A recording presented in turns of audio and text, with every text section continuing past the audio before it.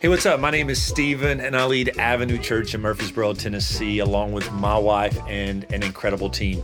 We really have a desire to see people experience God's unconditional love, find their true identity in Christ, and live out their purpose. And we would love to connect with you. You can find us on all social media platforms simply by searching Our Avenue Church.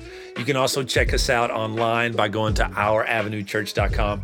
We really pray that something in this message inspires and equips you to experience the way of life you were created to live in Christ. Enjoy.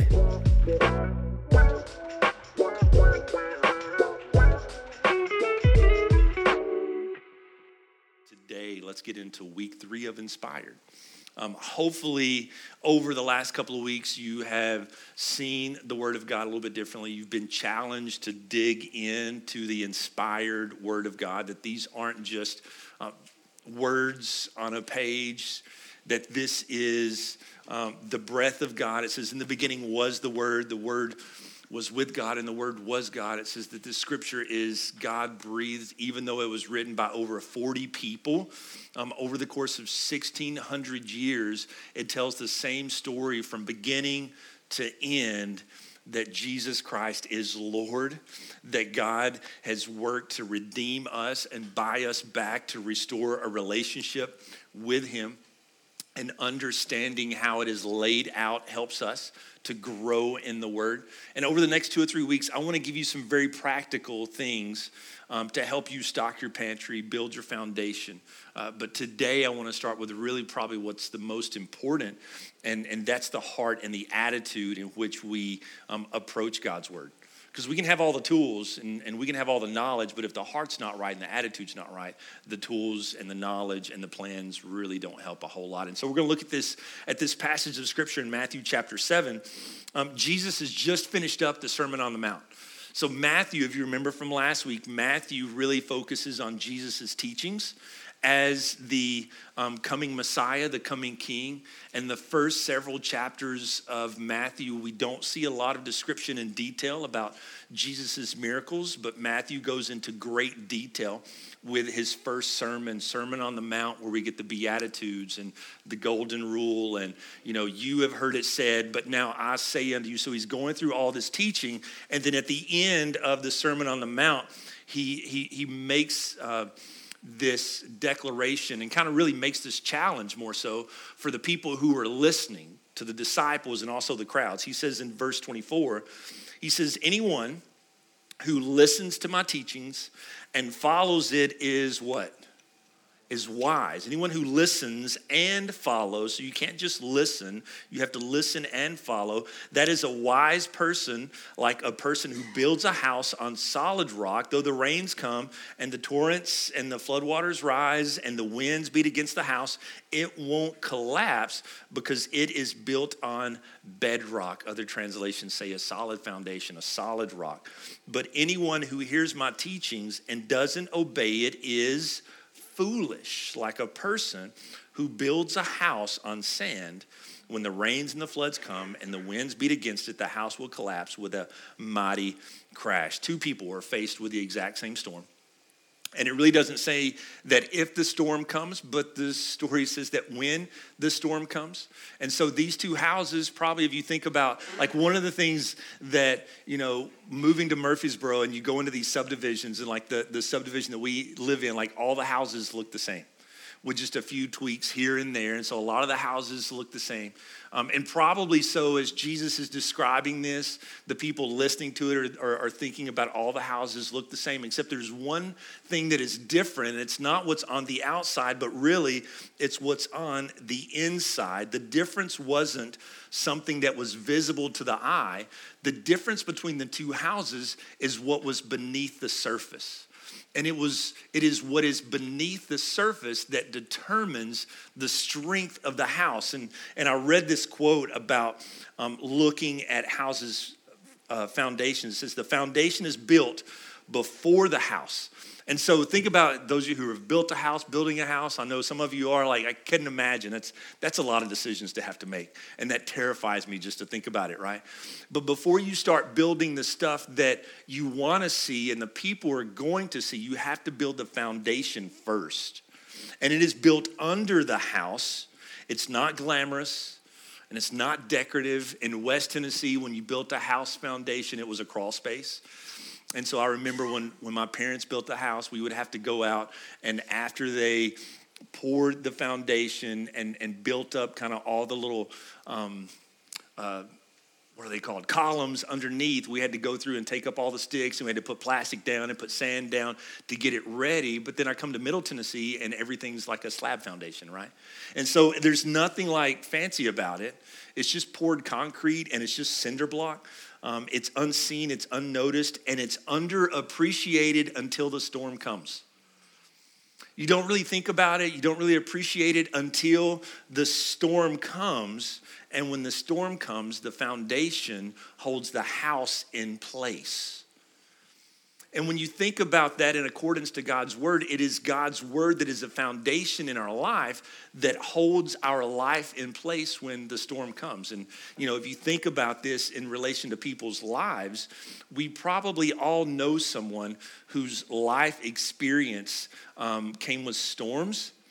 And we know people who have weathered some, you know, incredible storms of death in the families, cancers, divorce, issues and broken relationships with children, but we see their life do one of two things. It either crumbles or it withstands. And from my experience in pastoring, the most of the people whose life stands through those storms, it's the ones whose life is built on the foundation of the Word of God. And if you think about tornadoes that come through, anybody ever lived through a tornado, experienced a tornado? Anyone? A few? The first one I experienced, I was in 6th grade. This was like back in 1991. Some of you weren't even close to being born then. and what I'm finding out is like those that weren't born are older. Like it used to be just the 15-year-olds weren't born in 91. But now it's like the 30-year-olds weren't born. And I was like, I don't get this, Lord. But I remember in 6th grade when the tornado came through and we had just built our house. And maybe a year and a half in, we were leaving Piggly Wiggly, which was the grocery store in our town. We had one grocery store, Piggly Wiggly. I wound up sacking groceries there as a 16-year-old. But I remember leaving. We were just going for milk and stepping outside, and it was like a hot August day, and the heat just took my breath away. And as we're driving through town, all the lights, like we're driving home and I see the lights go out at the Napa store, at Sonic, and just going home and all these lights start going out. And so we get home and our lights are out. And my dad had been painting furniture in the basement. Thankfully, we had a basement. And so we just hung out downstairs in the basement, and he had these lamps that were battery powered, and he was painting some furniture. And we're sitting there and we get a phone call from my uncle who lived across town that there was a tornado coming through. And as he's saying that, the phone goes dead and the roof of the basement lifts up. Like we're in the basement and I see the roof of the basement, which guess what is the floor of my house, right? Lift up and go back down. And my dad says, get in the closet, it's got us. And so we get in the closet, and I'm in 6th grade. I don't know what to pray. So I just keep saying over and over and over, our Father who art in heaven. I just keep saying that over, because I know you're up there, be down here. And so we're in there what seems like an eternity. And we finally come out, and I'm expecting to go up the stairs and just see like daylight. But we go upstairs and our house is still standing. Now the crazy thing is like all the windows are blown out, and this is how crazy tornadoes are, guys. Like my mom was real big into antiques, and so we had this antique table in front of a window that had a lamp and some knickknacks on it that we couldn't touch, right? We could just look at. And the glass was blown out of the window, shards of glass in the wall on the other side of the room, but the lamp is still there. The knickknacks are still there, and the table is still standing. I don't get it, all right? But our house was still standing, even though the floor of the house lifted up and came back down. The foundation held it together, right?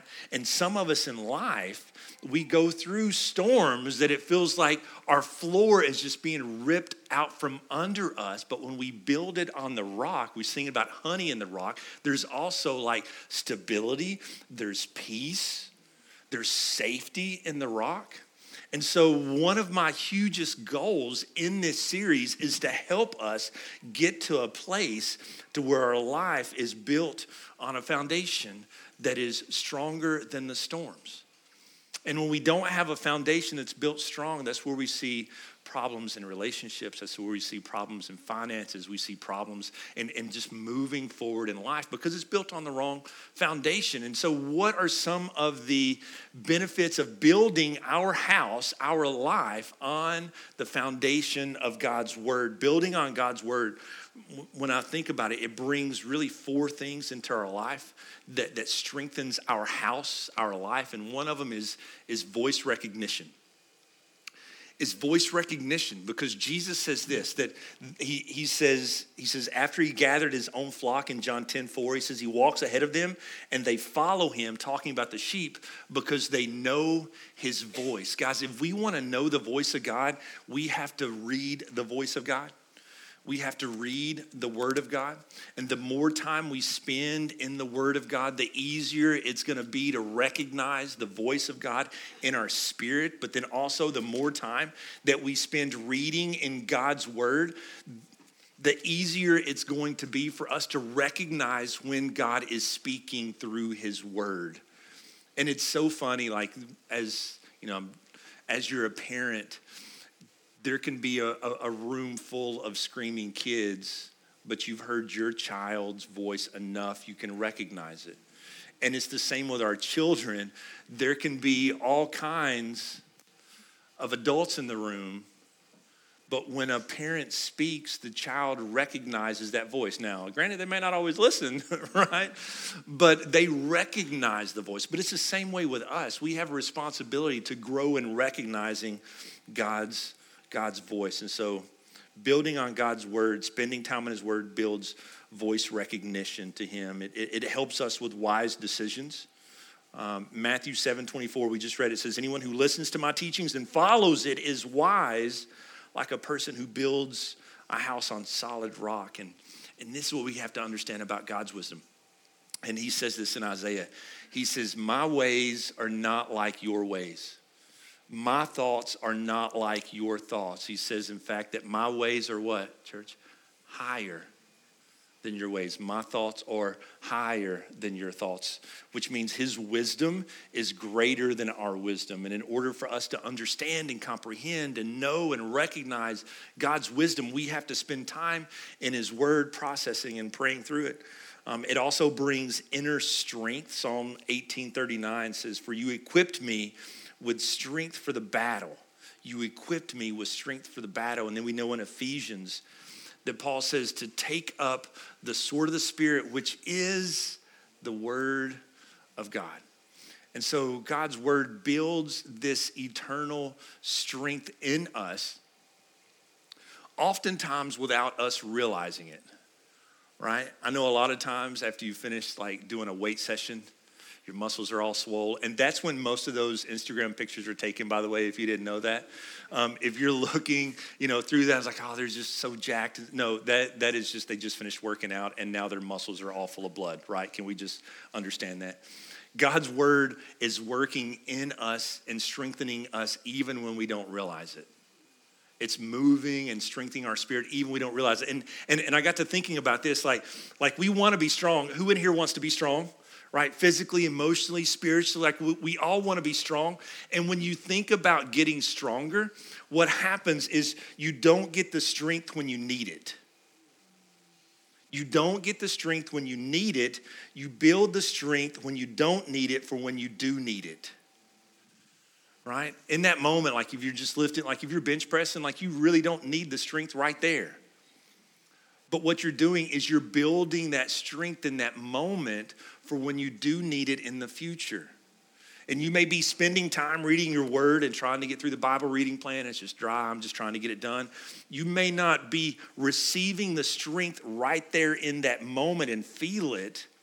But 6 months from now, You are now strengthened by God's word, by something that you read, that the Holy Spirit, because Jesus says, I will send the Holy Spirit to you and he will remind you of everything that I've said. So you put that verse on the inside of you, the Holy Spirit reminds you about it in this season. When you read it over there, you have strength for here because you acquired it over there. Building on God's word as a foundation builds inner strength and then also a fruitful life. Jesus says in John 15, it says, yes, I'm the vine, you are the branches. Those who remain in me and I in them will produce, 2 words, what is it? Much fruit. Much fruit, not just some, not just a little, not just fruit, but Jesus says, look, if you remain in me and my words remain in you, you abide, you rest in, you settle in my words, and allow my words to settle in you, you will produce much fruit, not just a bag of oranges, not just a little fruit, but much fruit. And so when it comes to like fruit cultivation and growing this for the next 2 to 3 weeks, next week we'll talk about we talk about quiet times and devotion times. And for some of us, we've been doing it for a while and we've got it down pat. But for some of us, maybe we've had a hard time building that rhythm into our life. And so the next 2 weeks, we'll talk about how do we create that? How do we remove distractions? Where do we start? What are the resources? But today, I really want to talk about the attitude in the heart. Because if the heart's not prepared to receive God's word, and the heart isn't working in tandem with the Holy Spirit, then we're just reading. There's not a transformation that can take place. We have to partner with the Holy Spirit. And so Jesus gives this parable in Matthew chapter 13. And this is really the first parable that he gives. Jesus tells a parable as a story that proves a kingdom principle. And he tells all these parables, and there's more of them in Matthew than the other Gospels, that is proving kingdom principles. And a lot of the parables told by other rabbis and teachers oftentimes dealt more so with like royal courts and leadership. But the majority of Jesus's parables and stories dealt with everyday life. And so when we look in Matthew chapter 13, this is a very familiar parable for most of us. He says, listen, a farmer went out to plant some seeds. And as he scattered them across his field, some seeds fell on a footpath and the birds came and ate them. Other seeds fell on shallow soil with underlying rock. The seeds sprouted quickly because the soil was shallow, but the plant soon wilted under the sun. And since they didn't have deep roots, they died. Still other seeds, this is a third section, other seeds fell among thorns that grew up and choked out tender plants. Still other seeds fell on fertile soil and they produced a crop that was 30, 60, even 100 times as much as had been planted. And then he makes this statement, anyone with ears, let them listen. They should listen and understand. And here's the crazy thing. Most people there, I would say the majority of the people, guess what they had? They had ears. And so it's not just about ears, but it's having a heart to receive what is being said. Let us hear it. Let us take it into our heart, and then it will bear fruit and understand. This is the first parable, but it's also really one of the easiest to understand because Jesus actually goes on and explains it. Some of the other ones we kind of have to read and study. He doesn't explain it, but the disciples are like, that was incredible, teacher. Can you explain this to me? And he was like, well, if you can't get this, you're going to have a hard time with everything else. So he breaks it down for them. And in Matthew 13:19, he begins to give the description. Verse 19 says, the seed that fell on the footpath represents those who hear the message of the kingdom but don't understand it. The evil one comes and snatches it away. The seed that was planted. This is representative of the hardened heart. It's representative of the hardened heart. And then he goes on and he talks about, listen, the seed that fell on the shallow soil to where there was rock underneath. It's representative of the shallow heart. And what happens with the shallow heart is it's different than the hardened heart. The hardened heart, the seed never soaks in, never settles in. And the shallow heart, the seed does settle in. It says it's received with joy, but the sun comes, the burdens of life come, the desire for wealth comes. And so all this stress happens, and the little seedling that grew up because of the pressure wilts and it dies.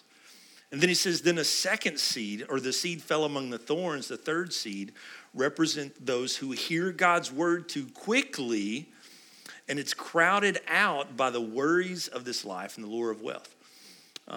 It's the first of the parable Jesus gives right after the sermon. So this is talking about a distracted heart, that we receive God's word, but then we allow all these distractions, schedules and calendars and other desires begin to choke out this message that we've received in our heart. And this is the last one is the one that we want to be. We don't want to be the hardened heart. We don't want to be the shallow heart. We don't want to be the distracted heart. We want to be the receptive heart. And Jesus says this is the good soil where the seed falls on, it takes root, it grows, it matures, and it doesn't just mature into a plant, but it is a plant that is now producing a harvest of 30, 60, to even 100 times. And when you think about this parable, there are 4 different areas of the field that Jesus is talking about. And only a quarter of this field is producing a harvest. Only a quarter of it. That was probably pretty common, because you have all these different grades of soil. But what was not common was the harvest that Jesus is talking about. The common harvest percentage during this time, guys, was probably like somewhere between 8.5% to 10%. So that means if you plant 10 seeds, you're gonna get your 10 back plus 8 more, right? But he's saying, look, it's 30, 60, even 100%. That means you're gonna get 100% back, plus 30% to 100% more on top. That's a good harvest. That's a harvest not just for you, but a harvest that can be shared. And he's saying that's the power that the word of God has for us. And when you look at this, it kind of comes from 2 different perspectives. You can read it as a perspective of those who are hearing the gospel message for the first time. Those that are hearing the gospel message for the first time, whether it's in a service, whether it's reading it for the first time, their heart is hardened because of just life experiences. They've been in abusive relationships. They've been let down by God. They've been let down by people. And so their heart is hardened, and it just does not, the gospel just kind of sits. And then life happens, and the enemy just steals it away. And then the shallow heart are those who make a really strong commitment early on. And we know those people. Maybe you've been those people. You're on fire for Jesus until things get hard, and then we slip away, right? We backslide. Then it says this the distracted heart. People make a commitment to Christ.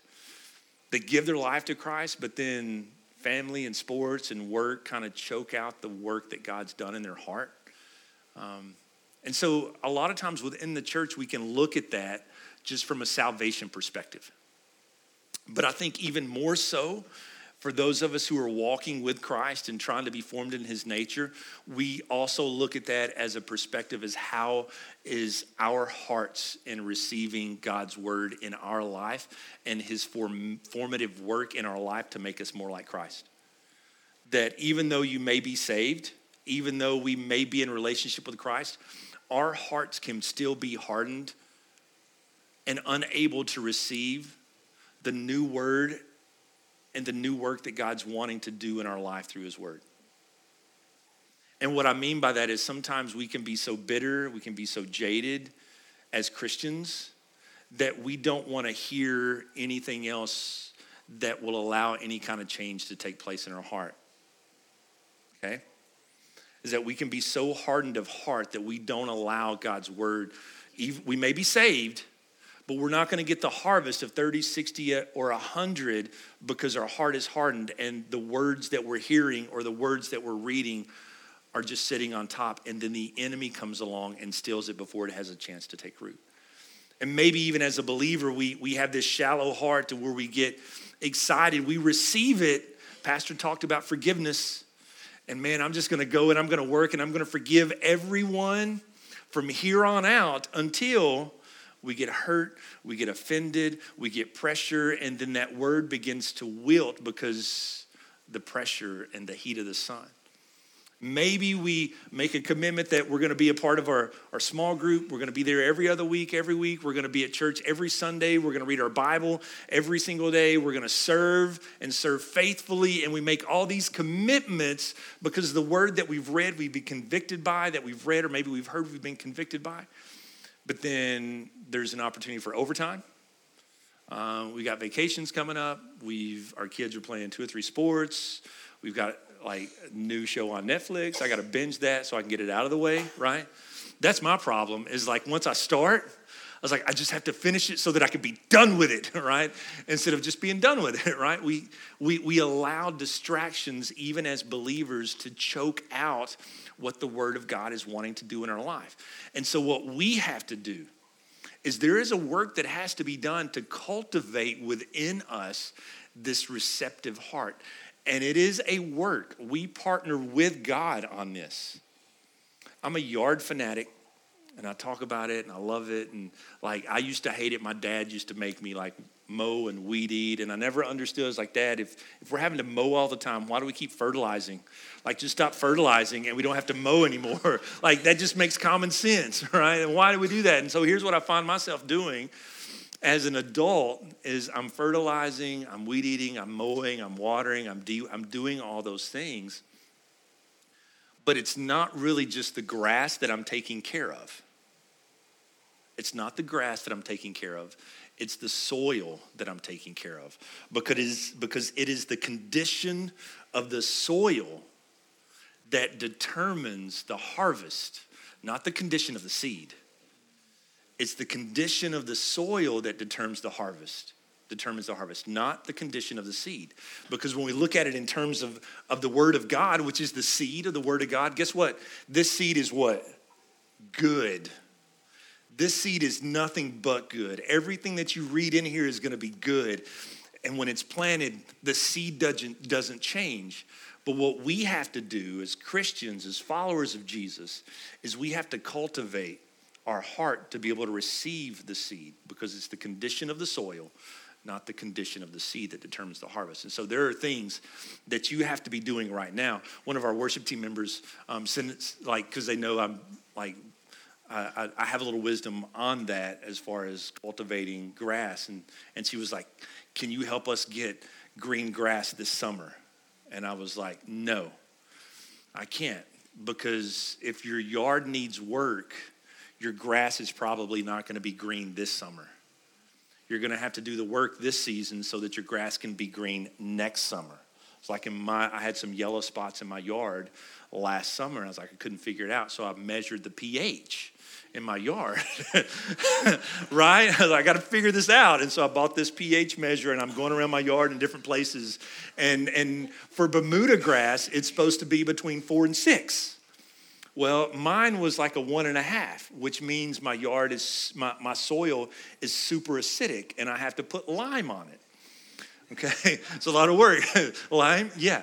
But if I would have put lime on my yard last summer, it wouldn't have made any difference. So I went and bought a big bag of lime, and I put the lime on my yard in October, and then again a couple of weeks ago, because it takes about 6 months for it to dissolve and saturate into the soil. And so sometimes the word of God takes some time to dissolve and saturate in our hearts so that it's there for us when we need it 6 months later. Does that make sense?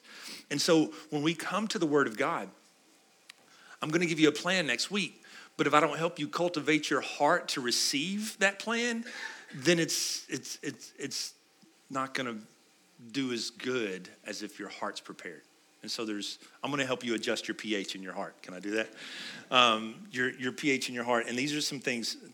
Psalm 78:72. It's not on the screen, but it's one of my favorite verses. It says he cared for them. Talking about David, he led them with a true heart and led them with skillful hands. I want to help us cultivate that true heart, that receptive heart. And as a good pastor with a good sermon, these 3 points will rhyme, so you can remember them. The first one is this: we have to have a heart of anticipation, guys. And by that is we need to be alert when we come to the Word of God, and we need to be expectant when we come to the Word of God. If whatever time that is for you, may not be first thing in the morning until you've had a pot of coffee, right? But you want to come to the Word of God alert and expectant. Expect to hear from God. Expect to hear from God when you read. And it may not be something grandiose and life-altering in that moment. That's what we have to realize in that moment. But God is imparting something in you through his word that will alter your life. Psalm 63 says, "You, God, are my God. I earnestly seek for you. I thirst for you. My whole being longs for you in a dry and parched land where there is no water." How do we approach God's word? Do we approach it with anticipation? Or do we approach it with apathy? Or do we approach it with apprehension? Here's what I want. I want you to approach it with anticipation, with excitement. And not that fake it till you make it kind of thing, because that's not real. But trust God. It says he will give us the desire and the power, the will and the strength to do what pleases him. And so say just simply like, God, like we've all been there where you're praying at night and you're praying for God to help you stay awake so you can finish your prayer, right? You can do the same thing. Like, God, I'm coming to your word. Build within me a desire and an anticipation and an expectancy for your word. And so we do that. We come with anticipation, but then we also need to come with a heart of preparation.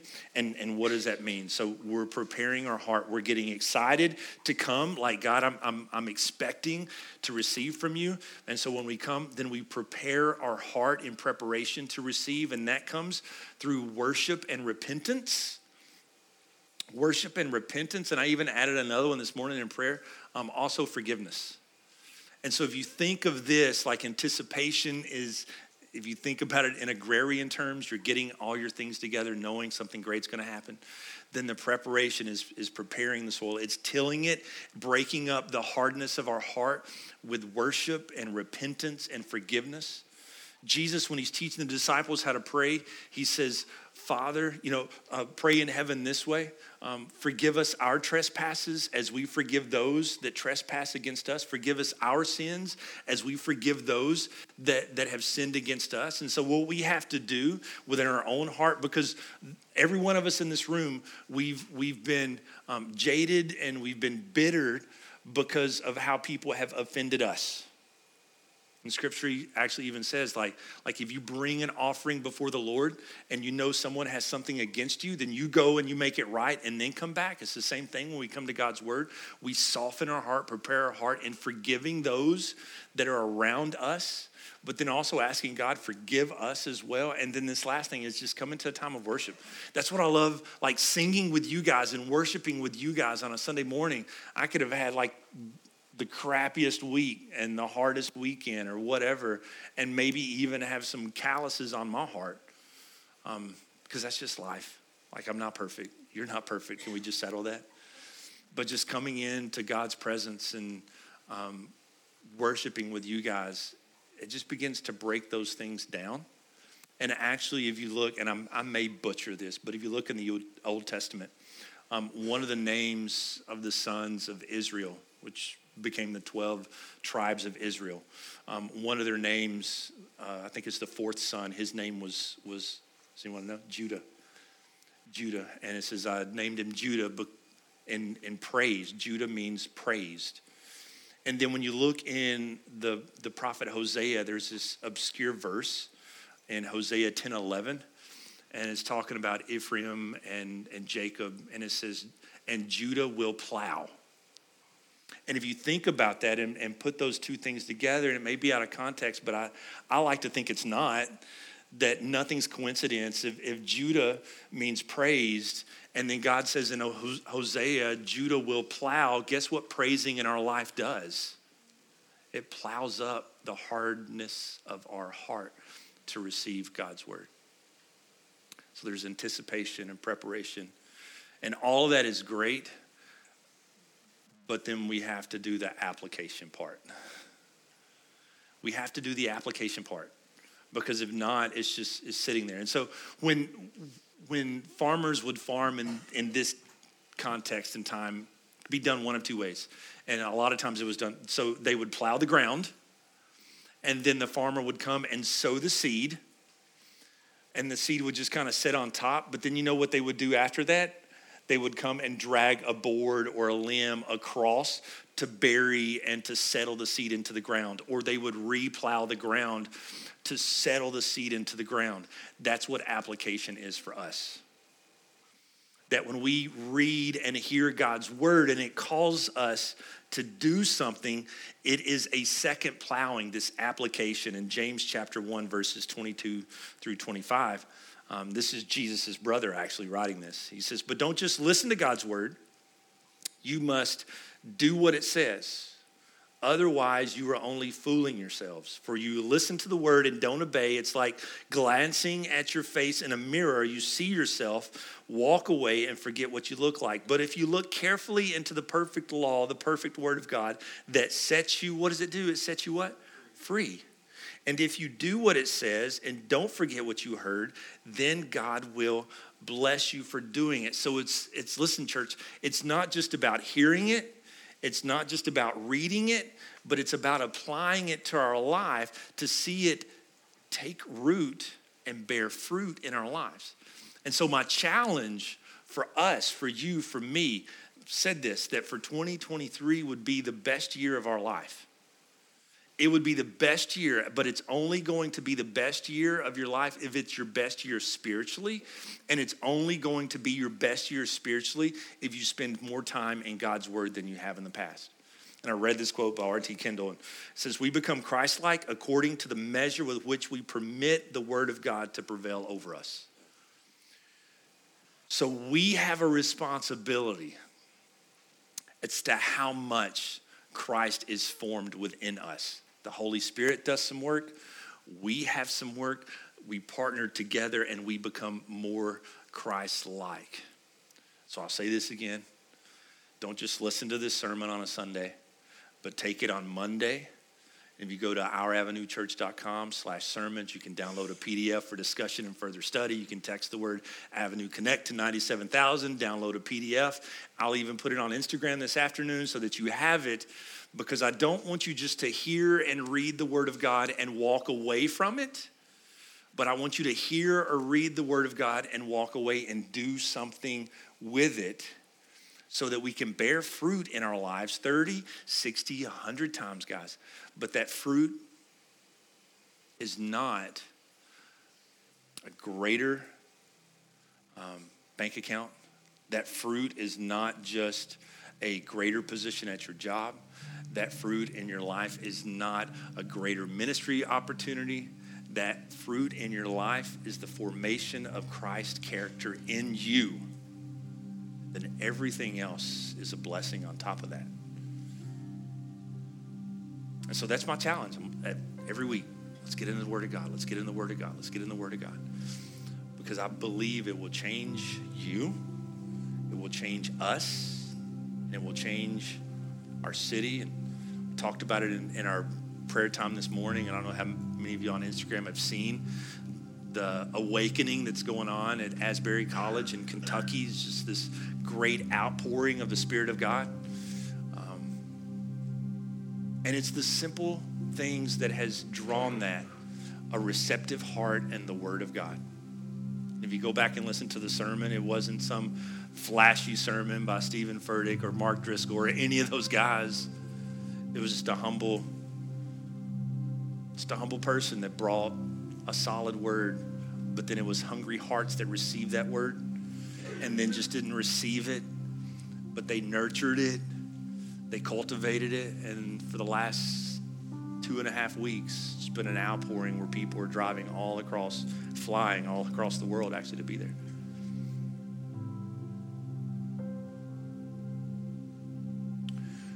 And it's not, listen to me, it's not what was taking place that drew God's presence there. It was the hearts of those who were there that drew God's presence there. And so it's my desire for you to have a heart to receive God's word, to be obedient to God's Spirit. So can we pray together? Father, I just come to you this morning and I thank you so much for your word. God, I thank you that maybe for some of us who, we've been doing this church thing for a while, and we go through our routines, and sometimes we take this opportunity, God, to hear from you for granted, that we keep appointments in all the other areas of our life, but we settle to keep an appointment with you to just the bare minimum. God, I just pray that you would cultivate in us, God, that you would give us the desire and give us the strength,